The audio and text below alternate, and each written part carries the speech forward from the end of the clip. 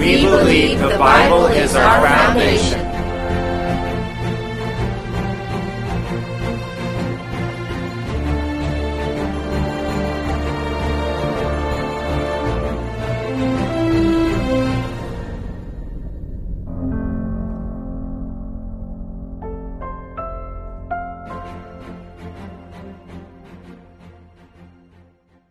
As we look around us, pretty much everything in the world that we know of has a shelf life. I mean, clothes, the styles change, the cuts change, and they're in for a while and then they're out of style and you don't wear them anymore. We think of things like cars. As much as anyone may love a classic car, probably most of you didn't drive in a classic car. Some of you may own one and take care of one, but cars, they have a shelf life. They last for a little while, and then typically they don't run anymore. We think about important things like food. Food has a shelf life. If you buy a loaf of bread and just leave it sitting out at your home, it will last about a week. Now, if you refrigerate it or put it in the freezer, it could last a little bit longer. It just won't taste as good later, but shelf life of bread's about a week. Actually, homemade bread is less than that. It's typically 3 to 4 days. When we think about some canned goods, they may last up to a year, and some probably, even though the expiration date may be gone or past, but they're typically good for another year or two. When we think about medicine normally has a shelf life. It is normally a year or so, and after that it begins to lose its potency, or after a long period of time, some medicine even can become dangerous. They all have a shelf life. With all of these things out there that have a shelf life, that they last for a while and then they're gone, they're out of style, they don't pertain anymore, they're not something that we would look at in our time and say, yeah, I want to eat, 3-year-old, can of vegetables. I just don't feel comfortable with that. But there's one thing that doesn't have a shelf life. From a few thousand years ago to today, if we open God's Word, we recognize that God's Word still reads and applies today. Matter of fact, in many ways, we read it today, we can see and understand society and what's going on. Hebrews chapter 4 tells us that the Word of God truly is alive, that it is living and it's powerful and sharper than a two-edged sword. Isaiah would say that the grass is going to wither and the flowers are going to fade, but the Word of God is going to endure forever. And Jesus himself, in Matthew 24:35 would say, heaven and earth shall pass away, but my words will not pass away. And so as we think about something that is going to last forever, we open God's Word. And we recognize that the Bible needs to be the foundation of our lives. So take your Bibles this morning and turn with me to 2 Timothy chapter 3. 2 Timothy chapter 3, and if you have your Bible, you're going to keep it open in 2 Timothy 3 through the beginning of chapter 4, and we're going to look at a few verses, but let me pick up reading in verse number 14. 2 Timothy 3:14. But as for you, continue in what you have learned and firmly believed. You know those who taught you, and you know that from infancy you have known the sacred scriptures, which are able to give you wisdom for salvation through faith in Christ Jesus. All Scripture is inspired by God and is profitable for teaching, for rebuking, for correcting, for training in righteousness, so that the man of God may be complete, equipped for every good work. I solemnly charge you before God and Christ Jesus, who's going to judge the living and the dead. And because of his appearing in his kingdom, preach the word, be ready in season and out of season. Rebuke, correct, and encourage with great patience and teaching. And with that, let's pray together. God, thank you for the truth of your word. And I ask that you would speak to us today. And God, that you would challenge us to be people of the word. In your name, amen. I've told you many times on many different occasions, whether it would be the last words of Jesus or the last words of Paul, that final words are important. And Paul is penning his final words in Scripture. As we step into 2 Timothy 4, we find that this is the last chapter. This is the last we hear from Paul. He says, the time of my departure now is at hand, down around verse 7 and 8, as he says, I don't have much longer on this earth. But as he's writing Timothy at this time and writing this last letter to Timothy, he wants to emphasize how God's word is going to last and how he is to stand on God's word through the uncertainties and through the darkness of the culture. It's interesting as you pick up and see the conjunction but and how it is used as Paul uses that from the end of 2 Timothy 2 down to the passage we look at today. Notice with me in 2 Timothy chapter 2 at the end, Paul is talking about how Timothy is to flee from youthful lusts, and he says in verse 24 that the Lord's servant must not quarrel. Instead, he is to instruct opponents with gentleness. And then the last verse, he says that there's going to come, that some may come to their senses and escape the trap of the devil who has taken them captive to do his will. So that Satan is out there seeking to bring people captive to his will. And then notice how he starts chapter 3. But know this, hard times will come. Timothy, there's the devil out there who's seeking to draw people in, and know this. But know this, hard times are going to come. And he goes down through this list and he talks about how men are going to be filled with depravity and how they're going to love themselves and not love the things of God. And they're going to have a form of godliness but deny the power. And he goes on and says, and there's going to be people who are imposters who rise up. Guys like Jannes and Jambres, who were false prophets of the Old Testament, he mentions in verse number 9. And then in verse number 10, he uses that conjunction, but you have followed my teaching, conduct, purpose, faith, patience, and love. And then he mentions in verse number 12 that persecution is going to come. All who desire to live godly in Christ Jesus will suffer persecution. And in verse number 13, he says that evil people and imposters will come. And then verse 14, but as for you, continue in the things that you have learned. It's as if Paul is saying to Timothy, look, Timothy, life is going to get very challenging. It is going to be very dark, but you continue in the things you've learned. Timothy, hard times are going to come in life, but you follow my teaching. Timothy, difficulty is going to come, but you hold on to what you have been taught. See, as we think about people and their depiction and their posture against God's word, we find it basically one of three ways. There are some who think that God's word is nothing just to be cast out, and they put themselves as an authority over God's word.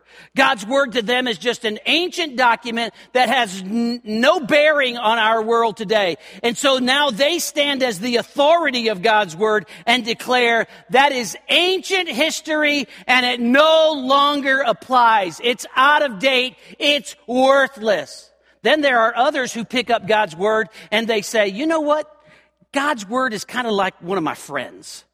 God's word's like a friend. I have friends, and sometimes they have opinions, and I have opinions, and most of the time I like my opinions better than their opinions. And they look at God's word and they say, God's word says some things, but I don't necessarily believe all that stuff, so I'll just let God's word kind of be a buddy to me, a friend. And I'll take some of it and I'll leave some of it. I'll take the part where he talks about love and forgiveness and goodness and kindness, but I sure in the world don't want to deal with holiness and justice and wrath and anger and God pictured as a consuming fire. I'll take him as a doting grandfather or as a gentle shepherd, but I do not want him as a consuming fire. God's word's just a buddy. The Bible has opinions, I have opinions, and I'll take some and leave some.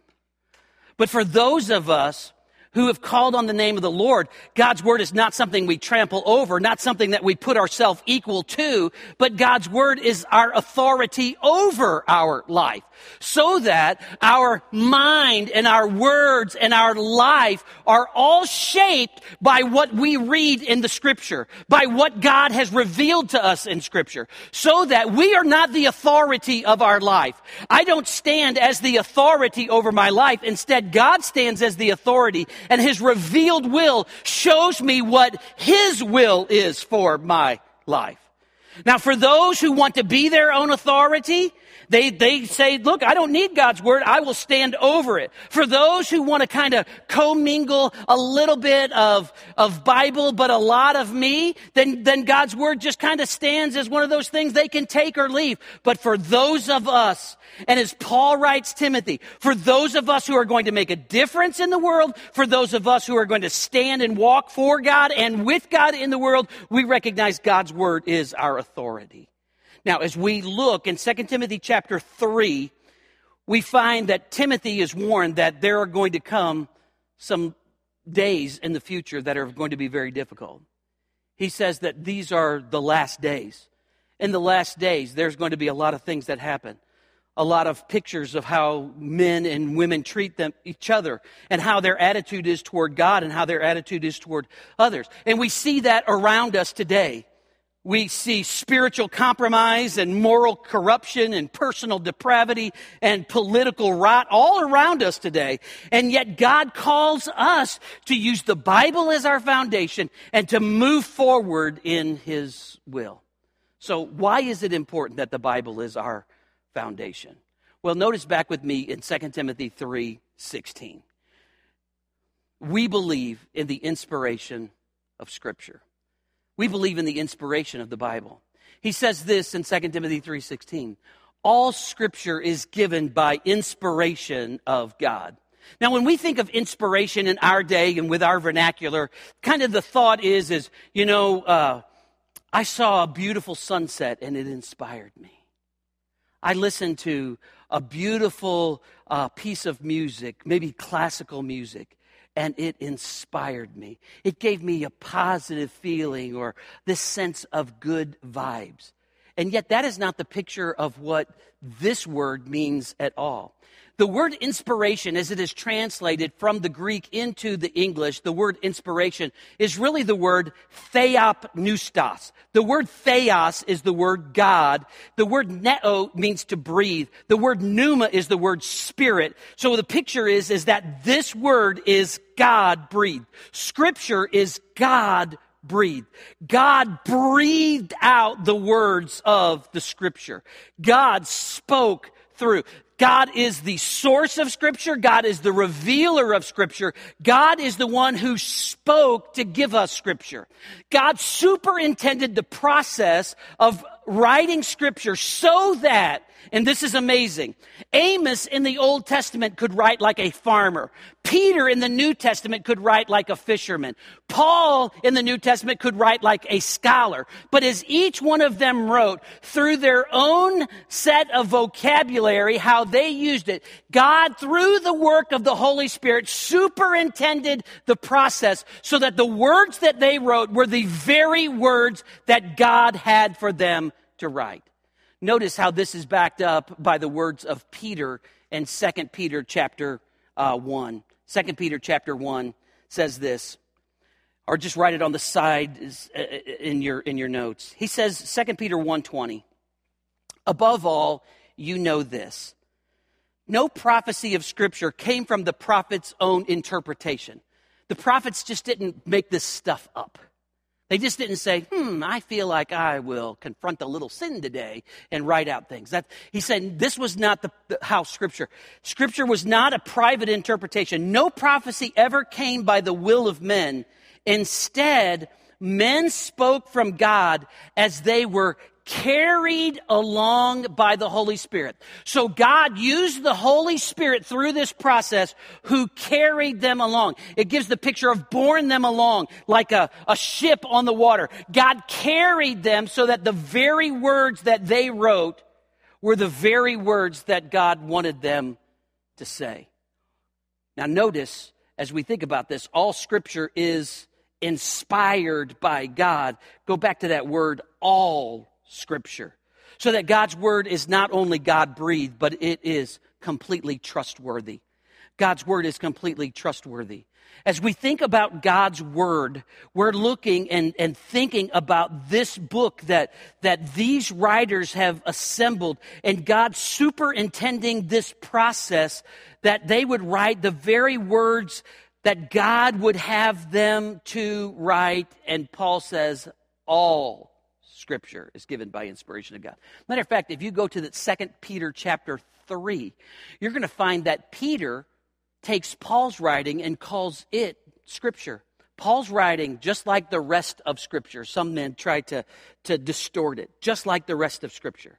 So Peter affirms that Paul's writing is Scripture as well. Now, as we think about the original manuscripts, we don't have them. We don't have the original piece of paper that the prophets wrote upon. However, what we do have is 5,000 Greek manuscripts, 8,000 Latin manuscripts, and over 1,000 manuscripts in other languages. And as they have put them together, Ken Boa, a theologian, has said that 99.5% of that all agrees and lines up in perfect purity.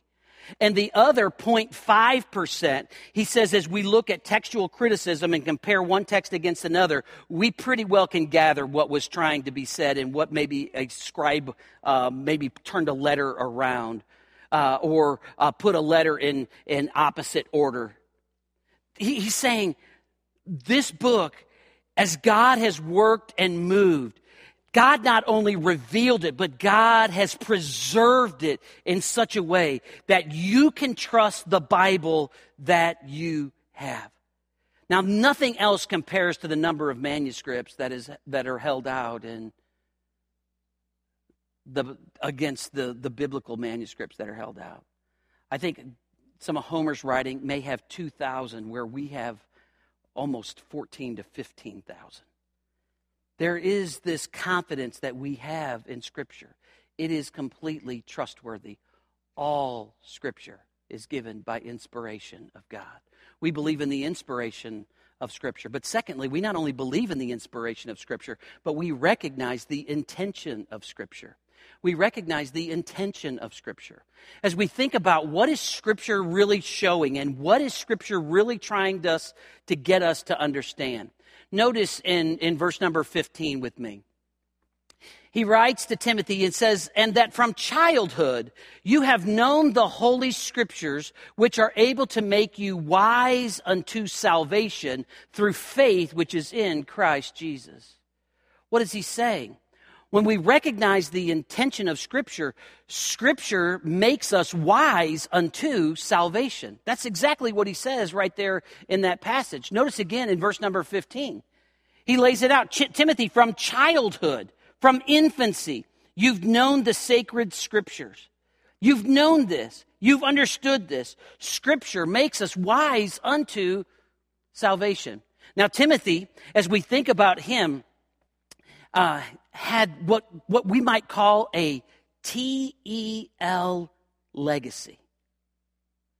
You say, what's a TEL legacy?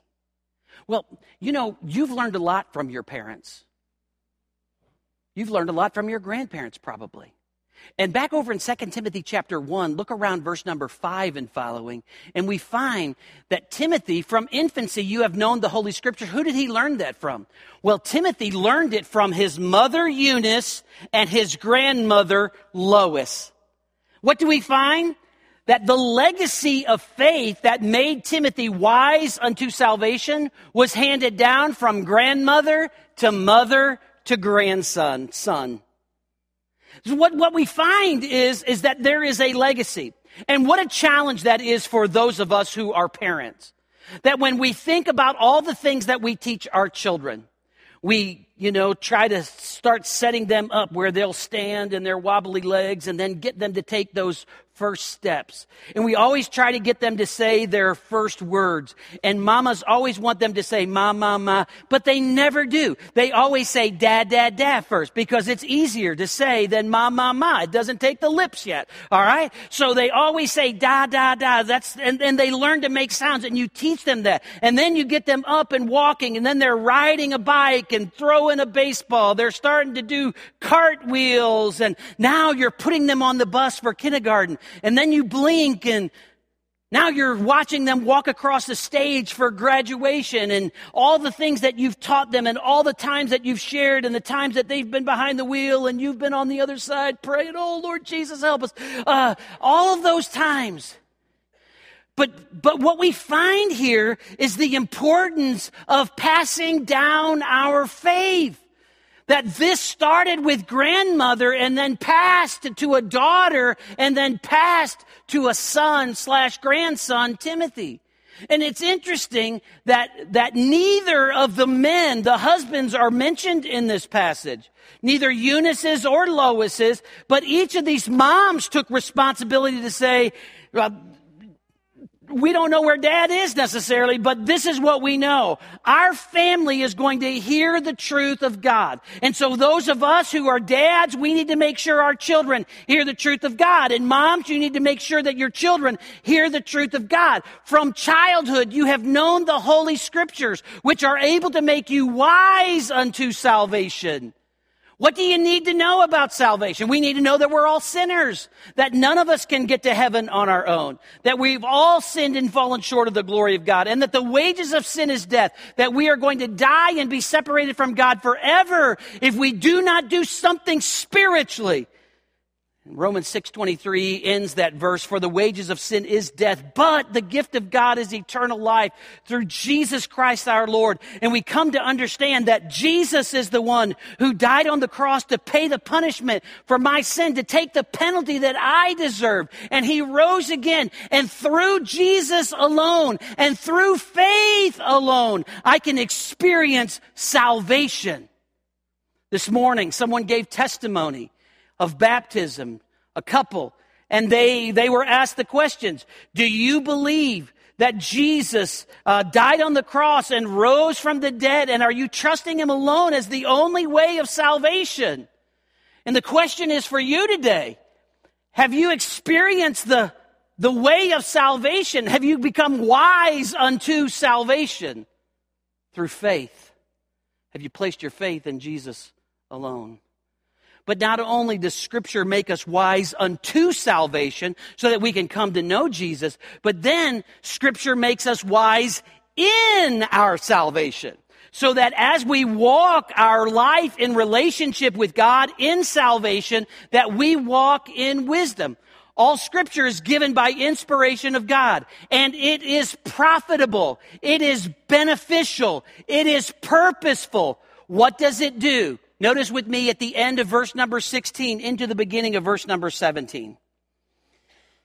He says that the Scripture is inspired for God. It's profitable for teaching. That's giving proper instruction. For rebuking. That's when they get out of line. So we want to teach them right. That's instruction. Then we rebuke them when we're not right. They're not right. So that ultimately we can correct and instruct them back in the way of right. It's profitable for teaching, showing them the way that's right. Rebuking when they're not right. For correcting, that's setting them right once they've gotten off, and then for training them in righteousness, so that we may be thoroughly equipped, that the man of God, that the woman of God may be thoroughly equipped, that we may stand mature in our faith, ready to face a challenging world that is out there.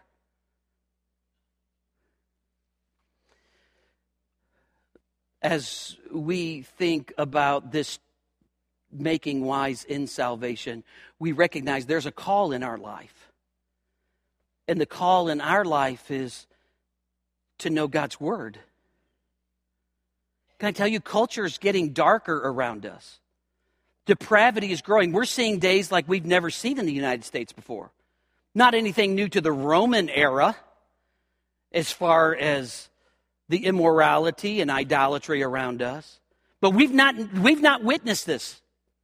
40 or 50 years ago, when we would talk about being a Christian, we would talk about even the possibility of having what we would think of as home court advantage, because everybody had some cultural understanding of what Christianity was and what Jesus taught. And now, in the last 50 years or so, things have completely gone off the spiritual and moral rails.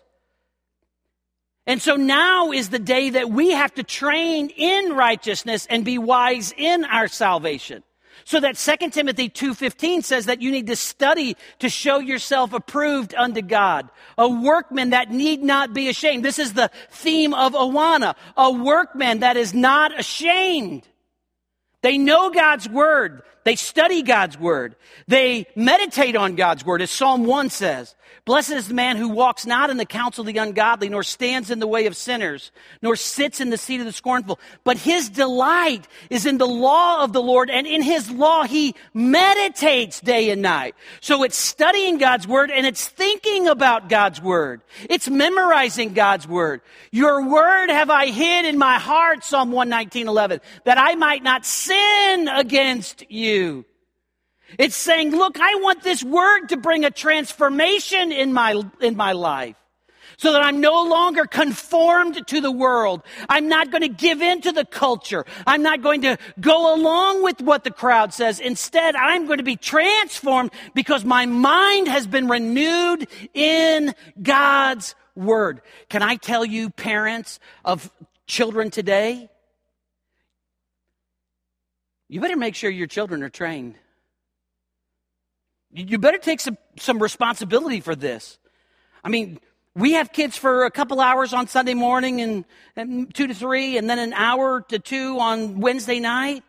And yet they are being bombarded on social media. They are being bombarded by TV. They are being bombarded by a secular worldview out here. So the key is not that you can just take them and circle them and shelter them from everything. Matter of fact, isn't this exactly what Jesus said back in the Beatitudes? He said, look, when you go out and live the Beatitudes out, what's going to happen? Persecution is going to come. And Jesus didn't say, oh, well, persecution comes, man, let's back off. Instead, he said, no, go be salt, go be light, show the difference that Jesus makes to the world. And so if they're going to make a difference in the world, they better be wise in their salvation.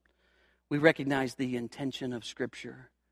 We believe in the inspiration of Scripture. But thirdly, let's think of this thought very quickly. We affirm the proclamation of Scripture. Notice how he starts verse number 2 in chapter 4. Preach the word. Be ready in season and out of season. What does he say back in verse number 1? That Jesus is going to come, who's going to judge the living and the dead. And he's going to welcome in his kingdom. But until then, until the kingdom comes, proclaim the word. That's what he says. Proclaim the word. The word proclaim here is not a Bible word. Instead, it's a political word. In those days, the kings obviously just couldn't pick up a telephone, and they didn't have smoke signals. They didn't have texting, and they didn't have social media. So what did they do? When the king was going to send forth a message, they sent forth proclaimers, heralds. You know the song, Hark the Herald Angels Sing? They were heralds. They were proclaiming something. And what were they proclaiming? They were proclaiming the words of the king. Hear ye, the king says you better straighten up or he's coming in. Hear ye, the king says everybody needs to be here for this time at this place. Hear ye. That's the picture. And now, as believers, he's saying, we need to take the word of the king and we go forth and we proclaim to everybody. Now listen, many of you will never stand on a platform and preach. That's not how God wired you. That's not how God gifted you. And frankly, some of you'd be scared to death if you were up here. And that's okay. That's perfectly fine. God didn't call you to do that. If God called everybody to be up here, then nobody'd be out there to listen to the people that were trying to be up here. We'd just all be fighting on who was going to be loudest up here. The picture is that doesn't just say, oh, well, because I can't preach, then I'm not a proclaimer. You are a proclaimer. You might have a small influence of a few people. There might be a few people in your circle that are close. And what are you to do? Share the word. Share the truth. Naturally. Lovingly. Kindly. Share the truth. Because he says, look, if you don't share the truth, what's going to happen? Notice verse number 3. The time will come when people will not tolerate sound doctrine, but according to their own desires, they'll multiply teachers for themselves. They have an itch to hear what they want to hear. They'll turn away from hearing the truth and turn aside to myths. If someone don't tell people the truth, people are just going to gravitate toward what feels good to them. And some, even as you share the truth, are just going to turn away and gravitate toward what pleases them. But we're to go and we're to share anyway. We proclaim the word. And then we live the word. Notice how he closes in verse number 4 and 5, this paragraph. He talks about those who turn from the truth, but he says, but as for you, exercise self-control in everything. Live the gospel. Live differently. Endure hardship. Live differently. Do the work of an evangelist. Fulfill your ministry. Some of you, as we think about those words, preach the word, be ready in season and out of season. Some of you will have seasons where you have to endure hardship and face affliction. But even then, he says, don't only live it, but share the word. Be a proclaimer of the word.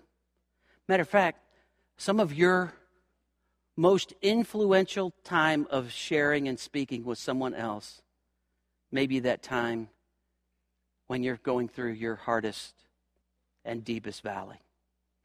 Because when they watch you go through the deepness of that valley and they hear you sharing the truth of who he is, it can make a difference in their life. Julie and I had just been married a couple months when I was getting ready to go back into seminary. And at the time, I was at a liberal seminary that put question marks on a lot of the things of God's Word.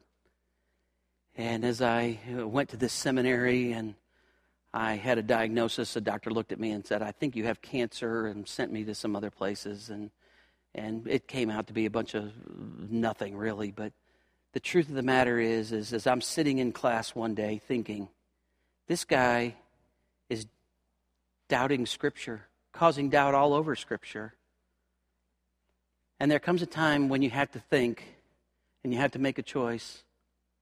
Am I going to take Scripture and say, I'm smarter than it, I can take it or leave it? Or am I going to say, I'm building my life on this. And until the day I die,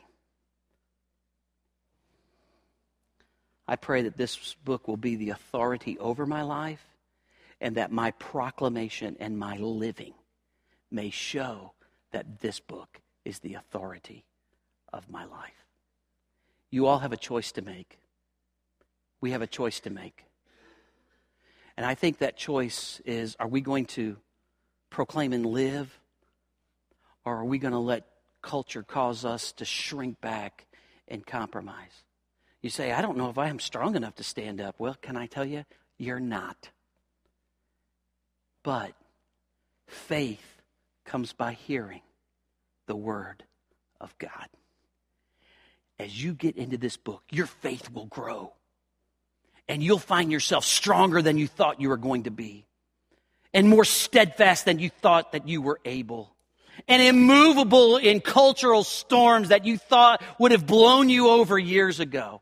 And there's a challenge for us. Let's fill ourselves up with God's word. Study, read, memorize. And then let's go out and share it and live it to the glory of God. With that, let's pray. Lord, thank you for the truth of your word. God, I pray that if anyone here is not wise unto salvation, they've never trusted Jesus, God, that today that you would open up their heart to recognize that, Lord Jesus, you died on the cross for their sin and rose again, and you offer forgiveness and eternal life. Lord, many of us are believers here. And some, maybe this week, over the last month, their spiritual life has become dry and dusty, and now, Lord, you're calling them back. You're calling them back to the fervor and love of a relationship. And Lord, would you grant it today? Would you challenge us today to be people who love you, who love your word, and who stand on your word. In your name, amen.